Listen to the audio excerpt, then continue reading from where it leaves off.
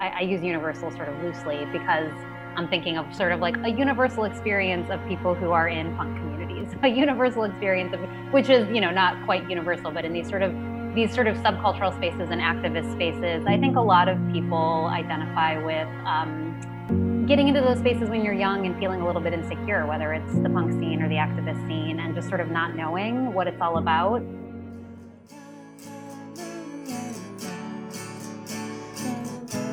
This is Wine, Women, and Revolution with your host, Heather Warburton.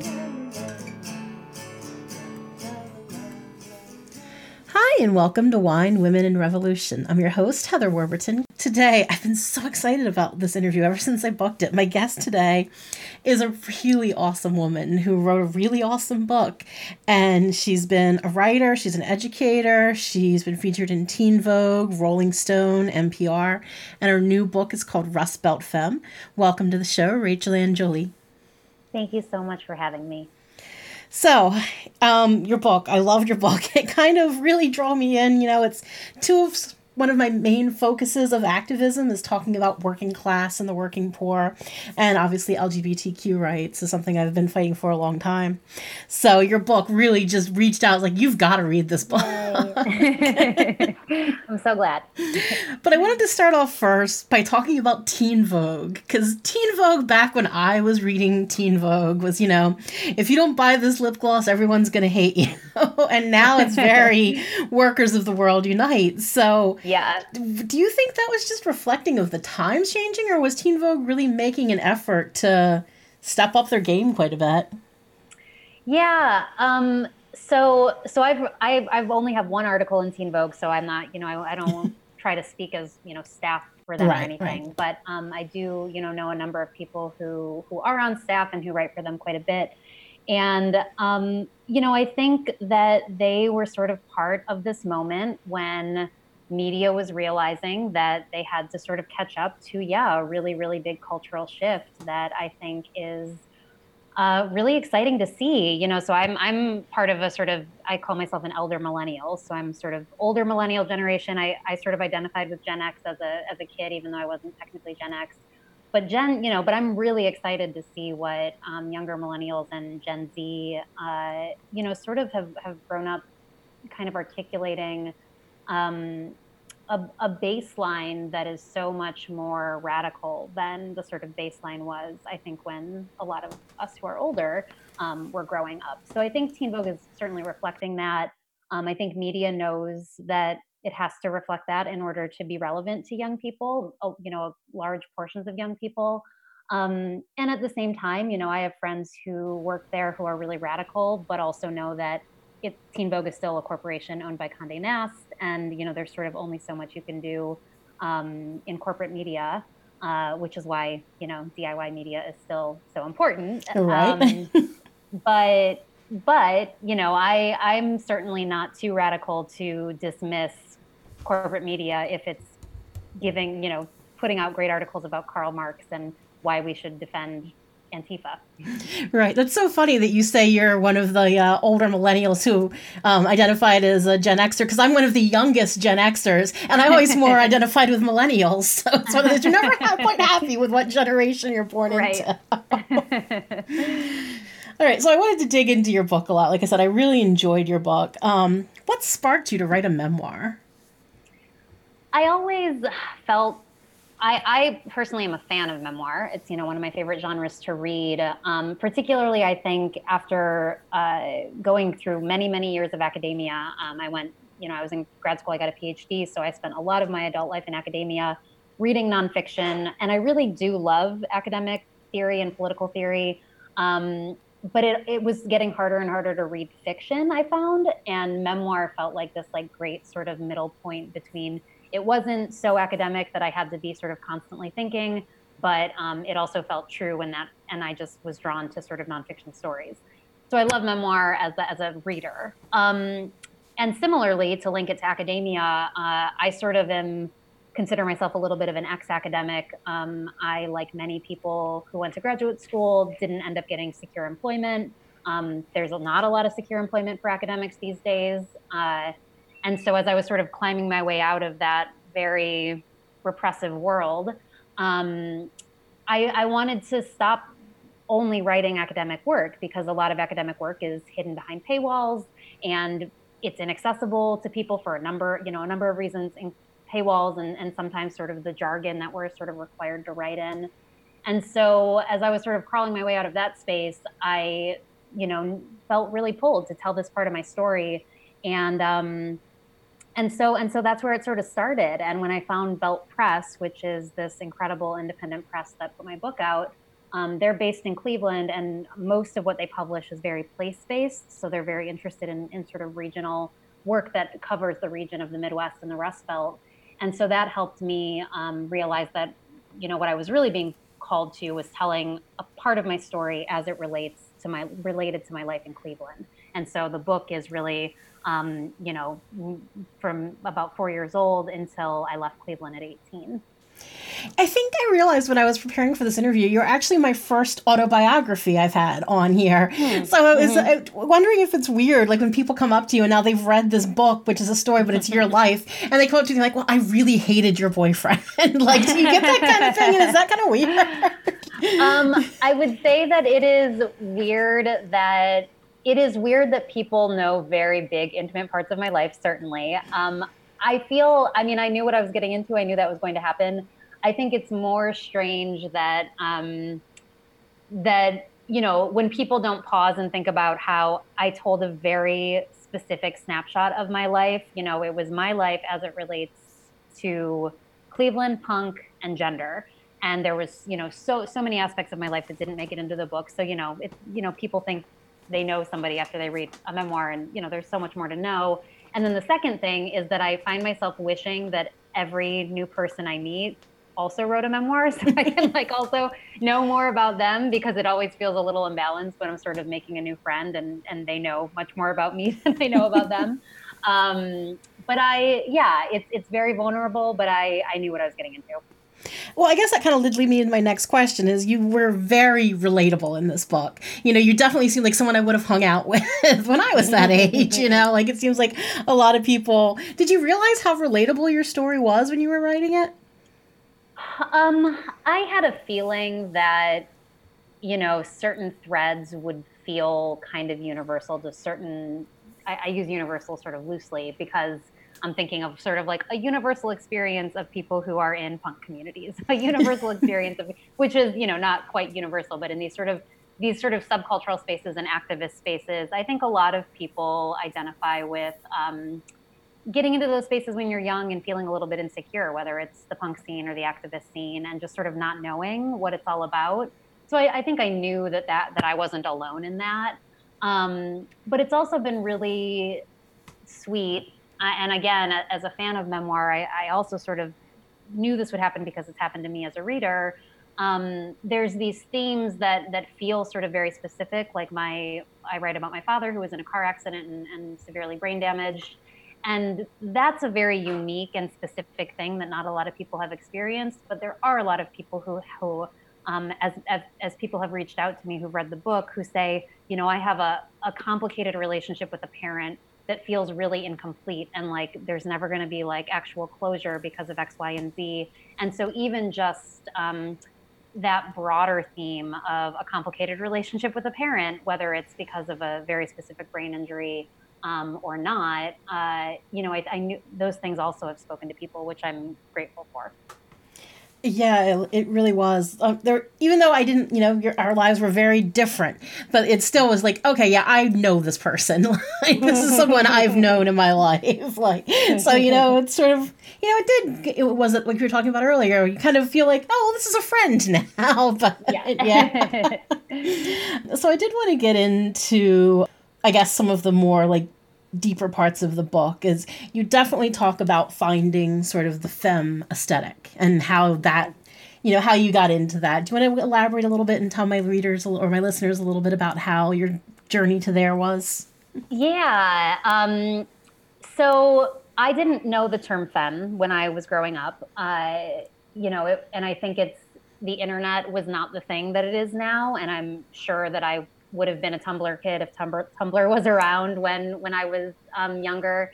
But so I didn't know this term femme, but I did feel myself exploring gender, as we all do. An important part of that I wanted to bring out in the book is that you don't have to be trans or non-binary to have to figure out and perform your gender. Like literally all of us perform our gender and have to figure out how to navigate our gender. And so as I was on that journey, it felt very, as I think it does for a lot of young women, you have to be really intentional about, and I would say that for any gender, but you do have to be very intentional about how you're going to show up as a woman at school, and as you start to decide that you're feeling attraction to, whatever other gender, how you want to sort of perform that desirability, all of these things that humans have to navigate. And so as I was trying to explore that, nothing felt comfortable, which again is a very common adolescent experience, teenage experience. Not feeling comfortable in your skin is a pretty universal experience. But I did feel myself, despite not feeling like I was fitting into these sort of normative traditions of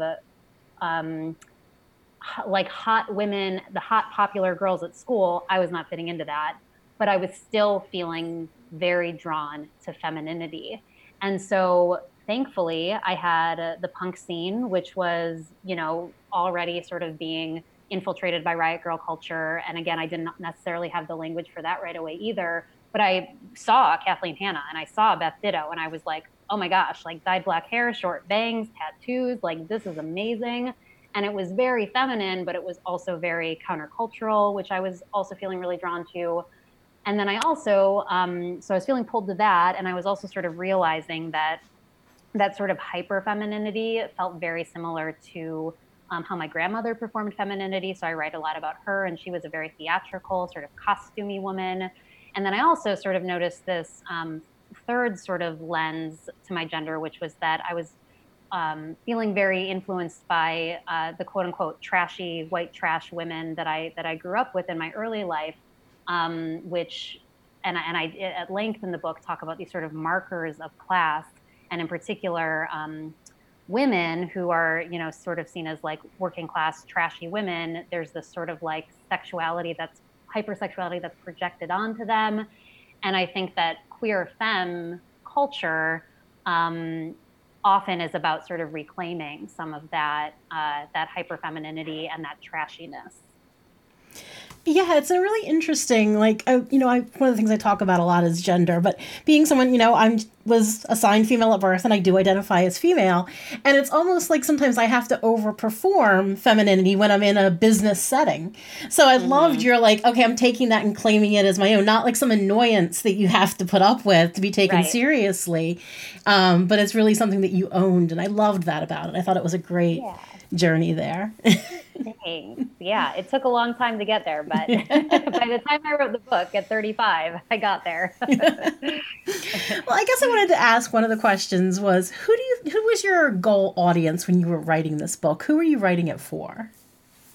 That's a great question, and I think it sort of shifted a little bit. I certainly knew that there's this sort of amazing group of femme women, femme people, not just women, around my age who, I've now sort of found in internet spaces and also in real life queer spaces, who also have this sort of intersection of punk and class. And so I certainly knew that it would speak to that subset of sort of femme culture. I also, am really, especially after writing the book, I've always had a love for Cleveland, even after I haven't lived there since I was 18, long term. But I also knew that it would, whenever you read a book that is from where you grew up and you see references made to places you've been, I think that's really cool. So I hoped and I sort of suspected that Clevelanders of a variety of ages and identities would also be excited about it. And that's also been true, sort of random 53-year-old cis straight white dudes are it was really fun to read about that movie theater that you went to because I went there too. And it's great, glad you found something to identify with. So Clevelanders, queer femmes, and again, those sort of very specific, unique things about my life. If it can reach a person who has a parent with a severe brain injury, that's amazing. Because it's very isolating when you feel like you're the only one with a very specific experience. So if it also is sort of reaching people who have disabled parents or who grew up, particularly also something I've also started to sort of identify as later in life as a class straddler. Mm-hmm. So other people who grew up, poor and have found their way into some semblance of, even if it's not their bank account that shows their class dynamic, which has certainly been the case for me, especially as a grad student. I was still poor as a grad student, but I suddenly had access to middle class spaces and middle class culture and often upper middle class culture and spaces. And so also that's a very isolating experience. So I was hoping, that people who identified with that would also relate to it as well. Yeah, what I noticed that you did in the book quite often was explaining things that, just from being in the activist culture, you talk about Food Not Bombs, for example, and then you take time to explain, okay, this is who Food Not Bombs is. And I was reading and I was like, oh, I really took note of that because I could have easily just passed it on and kept reading because, I know who Food Not Bombs was. I work with Food Not Bombs. But, I really appreciate it. Okay, so she's definitely trying to open this up to as large of an audience as possible. Yeah. And that's the academic in me as well. I feel very, as much as I have criticisms of the ivory tower and the institution of academia, I've been teaching for over 10 years, and I really believe in the value of education and sharing knowledge as a way to share power. When you have more information, you just have more ability to engage in conversations and think differently about ideas. So it's also been exciting for people to learn about these sort of radical politics in a much less threatening way, I think, because a lot of people refer to Food Not Bombs as sort of gateway activism, that it's like, here's this easy thing where you can just feed people. Everybody wants to feed people, right? And then you get, you show up there and you get handed socialist literature. So, or anarchist. So, so it felt important to me to pause and sort of break things down as well. I thought it was really interesting, too, that you kind of came to that so much earlier in your life than I did. I don't think I became a radical leftist until I was in my late 30s. So seeing you at 15, 16, wow, I wonder where my life would have been different had I got started back then, rather than playing catch up later in life. But it's great to hear how everybody gets to the place that they're at.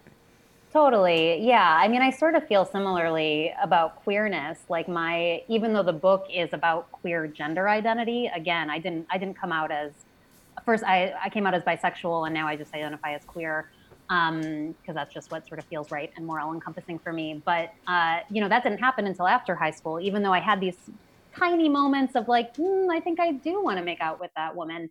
But so I sort of feel similarly, because I have a lot of friends who have known since they were very young that they were definitely a queer person. And so, so we all just it finds us when it finds us. And but I do feel lucky that I got to have some of that in high school. Yeah, it definitely seems like a good time. And I mean, the 90s were awesome. So it was a great time to be involved in all that stuff. Yeah. Is the 90s your favorite decade, or? I have to say yes. I mean, for sure. It's, and actually, I mean, I think I was actually formally politicized, I would say, in the early 2000s. It was 2001 when 9/11 happened. And that's really was the moment. But the 90s, it was everything in the 90s was leading me up to that because of alternative culture. And who did alternative culture better than the 90s? I mean, I just think it was the best. And I've always been nostalgic for the 90s since we were no longer in them. But writing this book, I just the amount of 90s music that I listen to, and just movies that I've been drawn to watching again.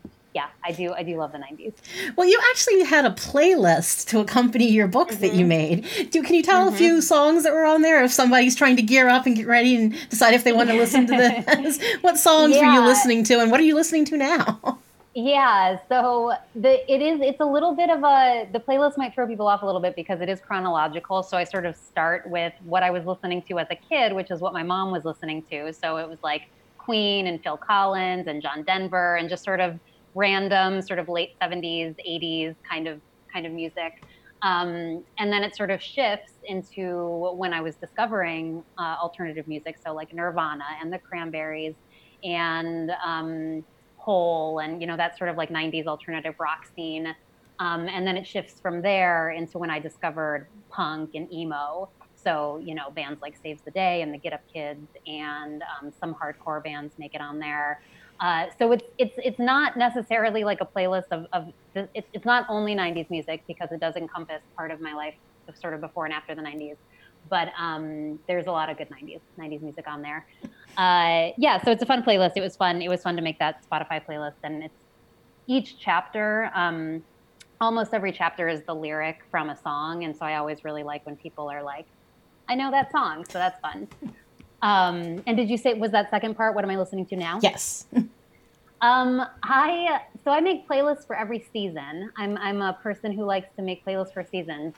So my summer quarantine playlist is a lot of like kind of like dreary, kind of like indie folk, because I think we're all at that part of quarantine. At least I'm at the part of quarantine where I'm just like, this feels like it's not ending, because it's not ending anytime soon, and just feeling a little dreary and down about that. So I keep playing this song by Red House Painters on repeat called Cruiser, and that's been like the song of the summer for me. And it's kind of a sad song, but it's your quarantine anthem, as it were. Quarantine anthem, exactly. What about you? What are you listening to? I don't know. I find myself listening to a lot of like all over the place kind of stuff. Like I play guitar a little bit. So I was like playing the Johnny Cash version of Hurt the other day. It was one of the things, I'm definitely in the same dreary. I think the whole country's in that dreary sort of like melancholy place right now. So. Yeah, for sure. For sure. But obviously music has been a big part of your life. It helped you find who you are. Absolutely. So I guess I wanted to transition a little bit now into, I saw somebody kind of call or referred to your novel as a love story to the working class. Do you accept that? Absolutely. Yeah, absolutely. For sure.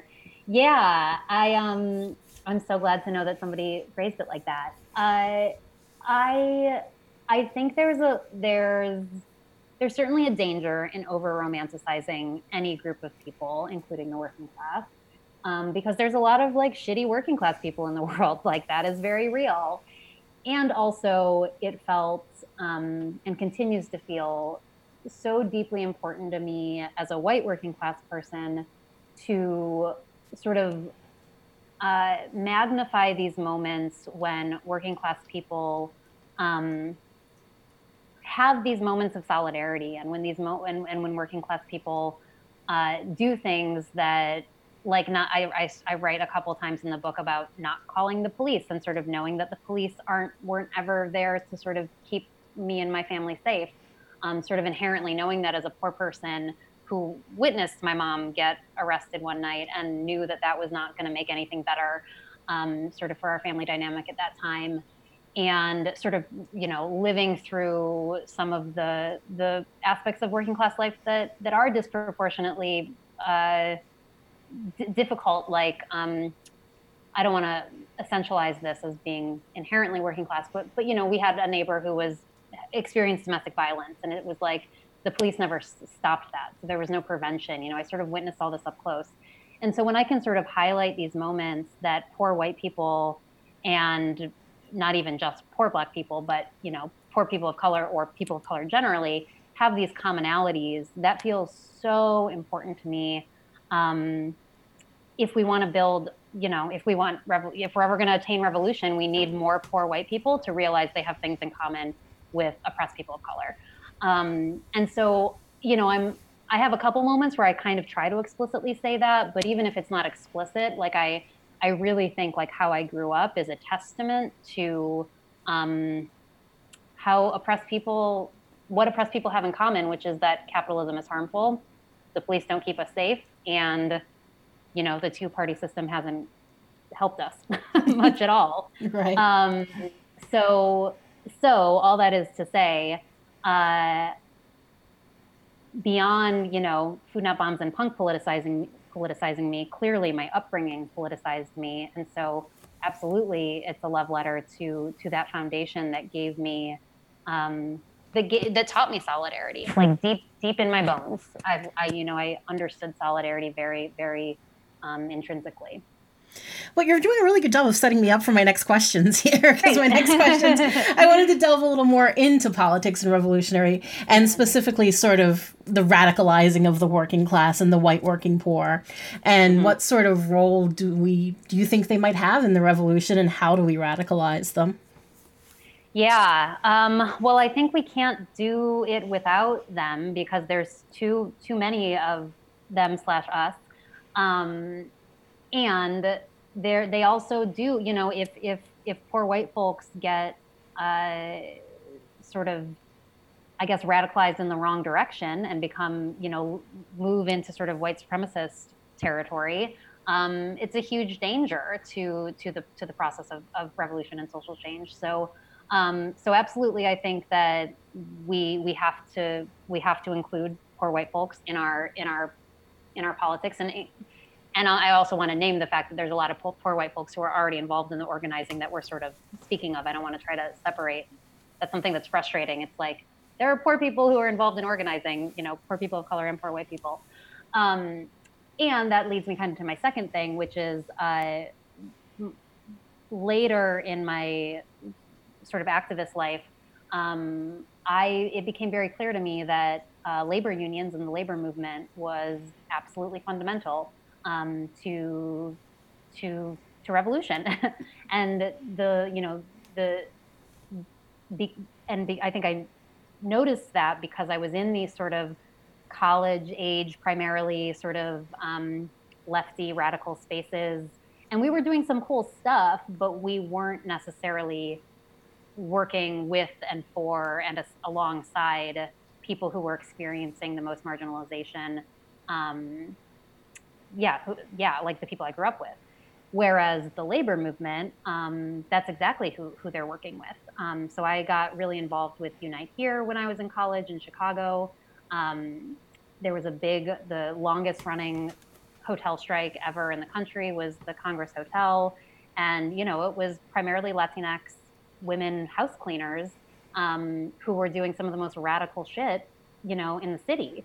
And I think that's when you can sort of show poor white workers that, their poor workers of color comrades are in the same struggle, that's incredibly powerful to sort of unify the working class, that, the enemy is the boss, not each other.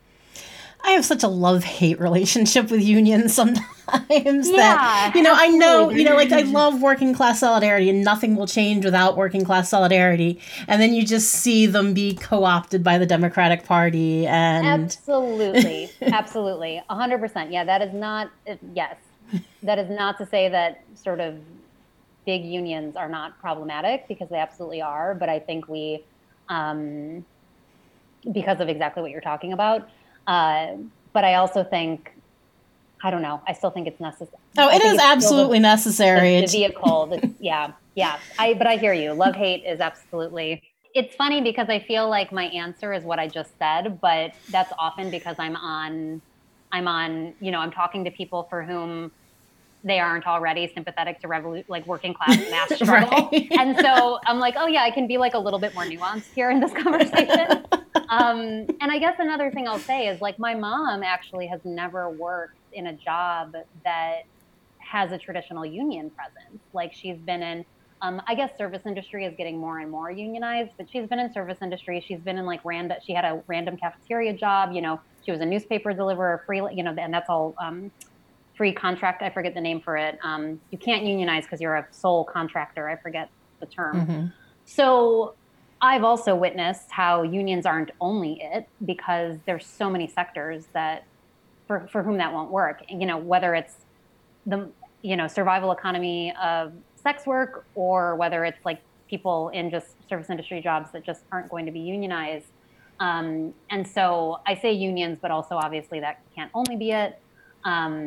Here in Minneapolis, where I live now, we have a worker center called Setool that tries to speak to those exact populations. So people who may not have a union, but they give workers tools to fight for justice in their workplace, even without a formal union. And it's really powerful. And most of their workers are, working poor brown and black folks who are, and they've had a lot of really awesome victories. So yeah, definitely love hate.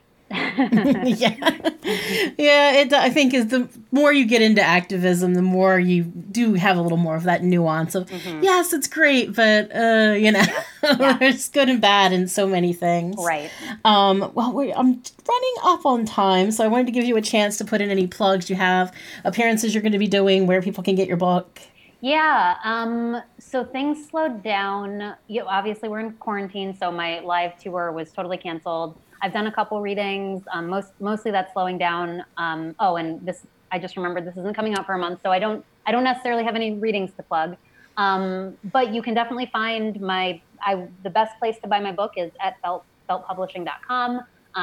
That helps them the most. That helps me the most. So that would be great. Obviously, do not buy it on Amazon, please. That would be awesome. You can follow me on social media. I'm mostly on Instagram and Twitter. You can just search my name. I have an extra E in Raechel, so just remember that. To find me, my handle is Rebel Girl Raechel, but it's spelled funny, so just search my name. And the last thing I'll plug, just because it's always helpful, I'm involved in a lot of prison abolition work. I'm part of Black and Pink, and have been writing. I have a pen pal that I've been writing who's incarcerated for many years, and we co-created a zine called the Prison Arcana Tarot Zine.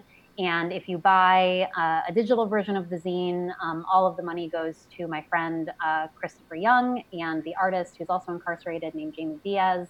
And you can also find that on my website, rachelanjolie.com. It'll take you to where you can purchase that. And so yeah, that's another thing that I like to plug because it helps my friends. So. Can you explain what Black and Pink is real quick, just in case I have any listeners that don't know? Yeah, Black and Pink is a prison abolition organization that supports LGBTQ and HIV positive incarcerated people through primarily one of their biggest things is they do a letter writing. So they coordinate pen pal programs, which is how I got involved with my pen pal.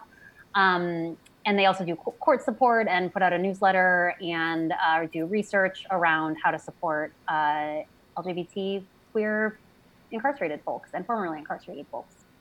It's a great program. All right, I wanted to give you a chance for a last word here. Any parting words you want to leave the audience with? You can encourage, you can discourage, you can piss off. Oh my goodness. Wow. That's no pressure. Let's see. I guess I'll say this. I think, the left can rightly critique sort of navel gazing and identity politics.